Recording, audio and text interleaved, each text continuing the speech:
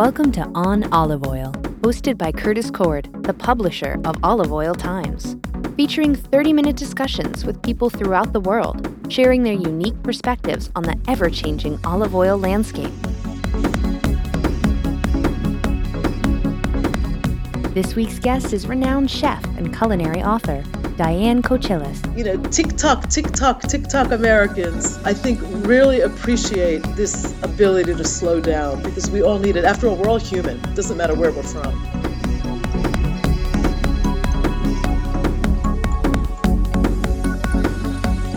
Now, from New York City, here's Curtis Cord.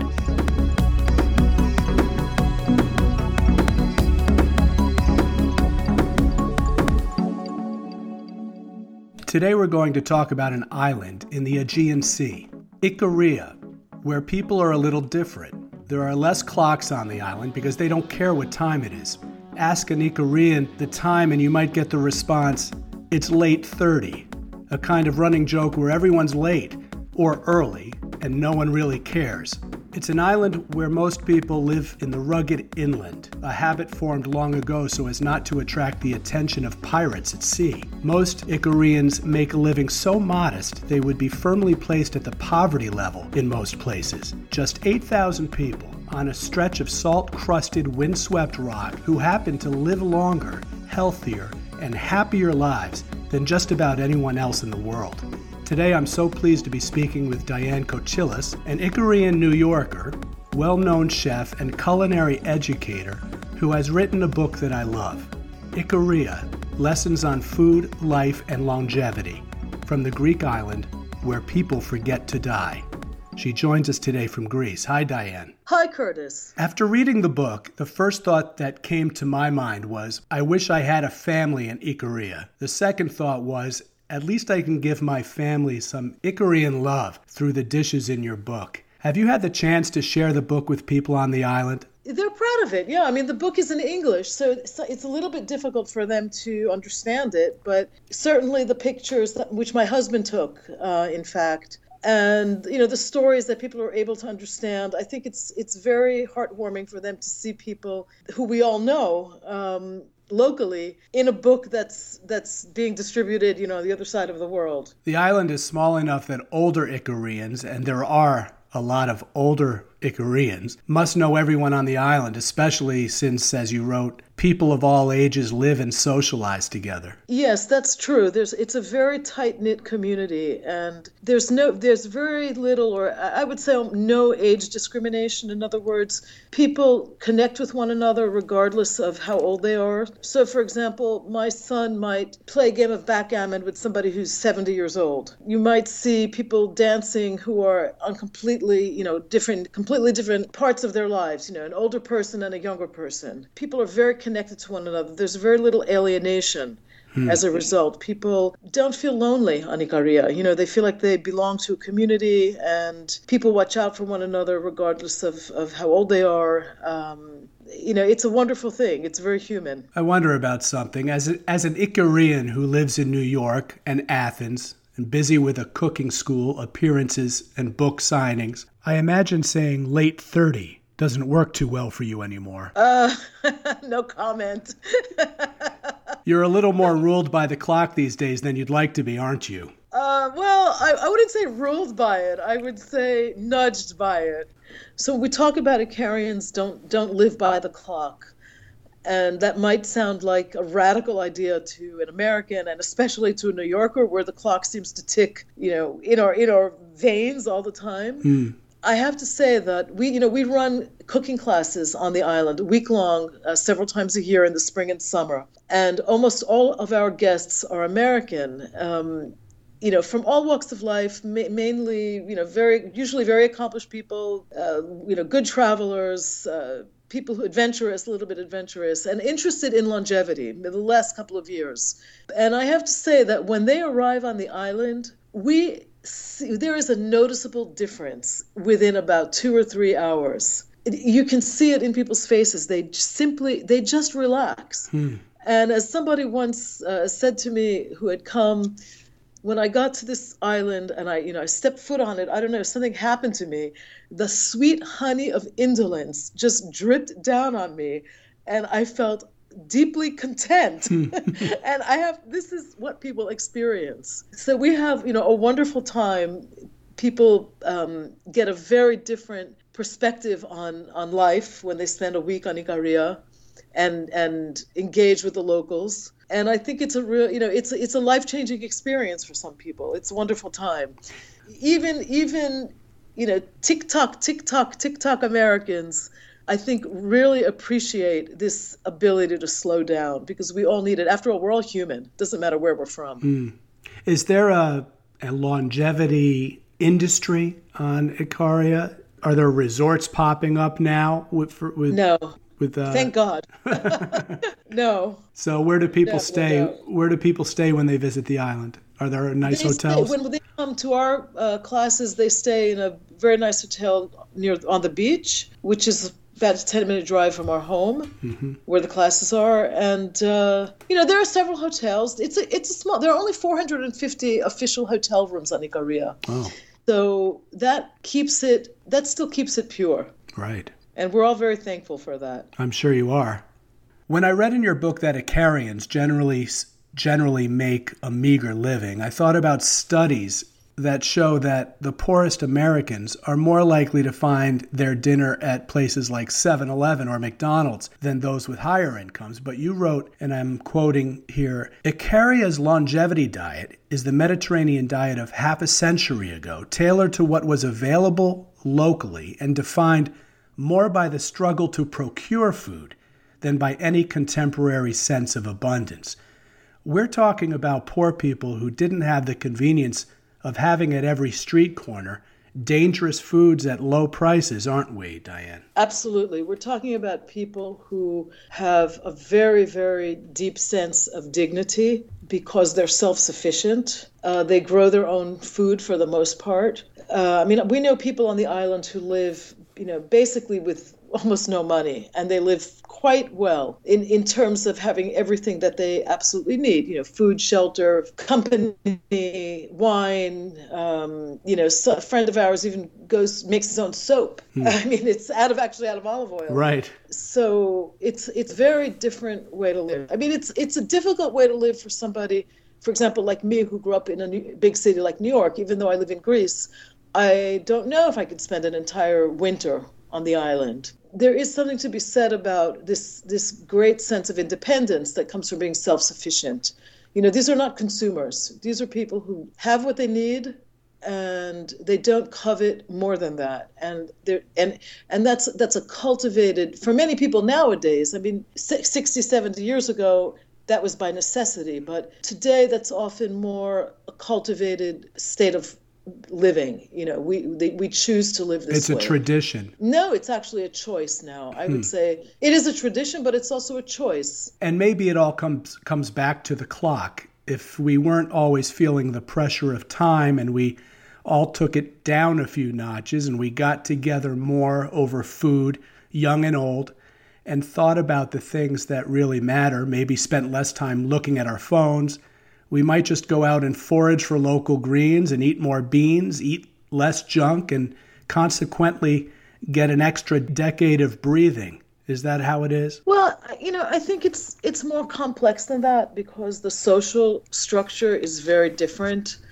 People are connected to one another, and they're connected in a deep way over generations. They're not connected because they're simply neighbors who might move away from one another. The family house is the family house for generation after generation after generation. And those ties are deep, and the bonds are deep. So, for example, somebody like myself, who grew up in the United States, even crossing borders and continents, those ties are still deep. My childhood friends were all the children of my parents' friends from Ikaria. My father was an immigrant. And our kids, in fact, are now friends. And the grandparents were friends. So this is, these are ties that last beyond, one generation. And we know each other's stories, and we know each other's histories, and we know each other's relatives. there's a real sense of belonging, even in a community, even in the United States.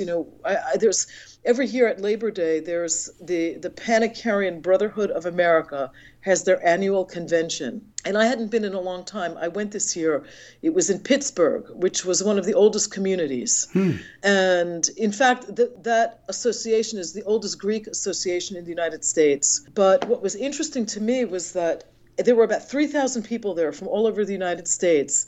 I would say at least 60% of them, if not more, were under the age of 35. So we're talking about at least third generation, Greek Americans, Icarian Americans, who still have this draw to the island. That is very unique. I read your book yesterday, an absolutely delightful read.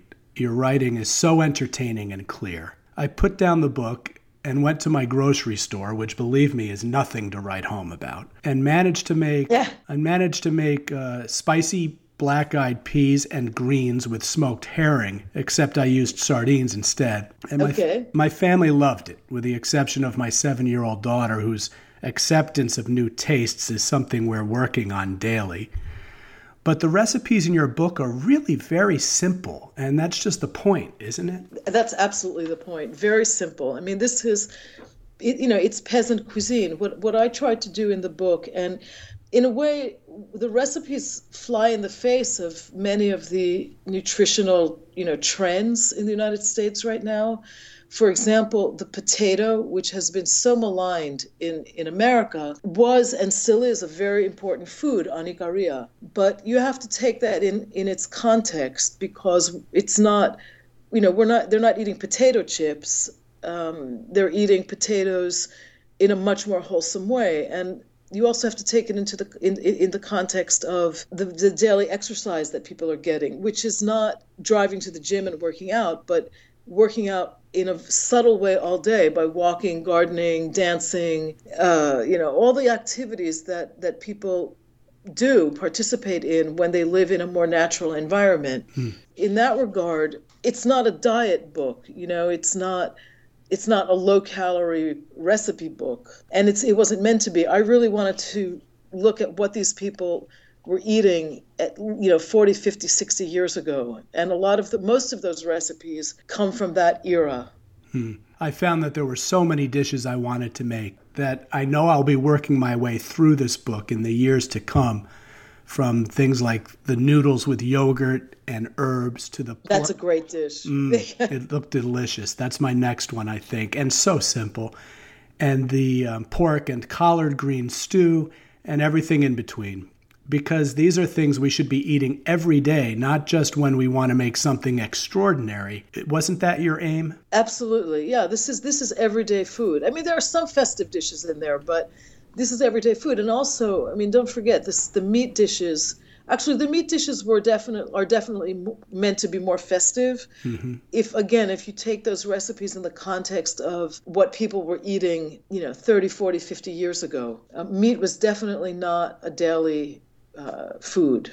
Right. You wrote that most meat in Ikaria, when it appeared on the plate at all, was seen not as the main ingredient, but more like a condiment, which is completely different than the way we think of meat here in America, where it is always front and center. And yet I get the feeling that being able to view it that way could be the answer to a lot of our problems that we face in our diets. This is something that I tried to propagate in my own work in the United States, getting people off meat in many ways. I mean, I'm not a vegetarian, but I eat meat really, I think probably as frequently as, my 98-year-old aunt used to eat it when she was younger, maybe, twice a month, maybe. My husband's a vegetarian, so that makes it easy not to need meat every day. But meat was a special food. It was a festive food. It wasn't something. It was expensive, as it should be. Right. There's now, with all the climate change talk, the meat production and consumption is on the forefront of issues that we have to deal with. Mm-hmm. So I started at the first recipe, the Icarian-style New York Kopanasti, which is a soft cheese that Icarians always have on hand, you said, like peanuts or chips, to offer to anyone who might stop by, and invariably someone on the island will stop by. The recipe calls for 1/3 of a cup of Greek extra virgin olive oil, and that's on page 6. And I started turning the pages to see if I could find a recipe that didn't call for olive oil. And finally, I think it was around the mid-100s, flipping through, I gave up without finding one. What does that say about the importance of olive oil to Icarians? I think it speaks tomes for the importance of olive oil. It was basically the only fat. There was another fat, which was, ironically enough, it was lard. Mm-hmm. But it was not, again, it has to be taken in its context. It was the butter of the poor. So a child's, after school snack, maybe once a week, might have been a piece of home-baked bread with a little bit of what they called a glina, which was lard, basically, and honey or sugar or petimezi, which is grape molasses. That's a very nutrient-dense snack.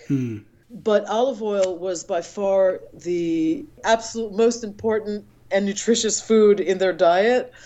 Don't forget also people produce their own oil. Everybody's got a couple of trees, so their yearly supply is taken care of, and it is much easier in that respect to consume a lot of it. It's much less expensive, but it really is used in almost everything, even in sweets. And if you look through the sweets chapter, I'm sure you saw several desserts in which olive oil is called for. I did. I couldn't find an Icarian olive oil anywhere in the marketplace. And by marketplace, I don't mean just my supermarket or the 700 oils I see each year at the New York International Olive Oil Competition that I organize. I mean Google, the ultimate listing of everything. It looks like not a single bottle of olive oil made in Icaria leaves its shores, except I'm sure in the luggage of visiting relatives. Is that how you see it over there? That's absolutely true. There's no commercial production of olive oil on the island. It's not big enough. The production's not big enough. There are one or two. There's local commercial production. In other words, you can go to one of the larger, farmers and get your yearly supply. But it's certainly not enough to supply us, a store in the United States. I was surprised to learn in your book that your oil is not made from the flagship Greek variety Koroneiki. It is a local variety called, and help me with the pronunciation, is it Chondroelia? Yeah, Chondroelia. It's a bigger olive. Mm-hmm. It means fat olive, right? It means fat olive. A variety that I've never heard of. Can you describe the taste? Is it as intensely fruity and spicy as the Koroneiki? It's different. It's actually a little bit more acidic. Mm-hmm. A little bit heavier, I would say. The Koroneiki does have a distinct fruitiness. It's not to say that Icarian olive oil isn't fruity, but it's a denser flavor. I can't really describe it. Do they pick the olives more solid? Mm-hmm. Do they pick the olives more ripe than they might with the Koroneiki? Are the olives green when they pick them? Yes and no.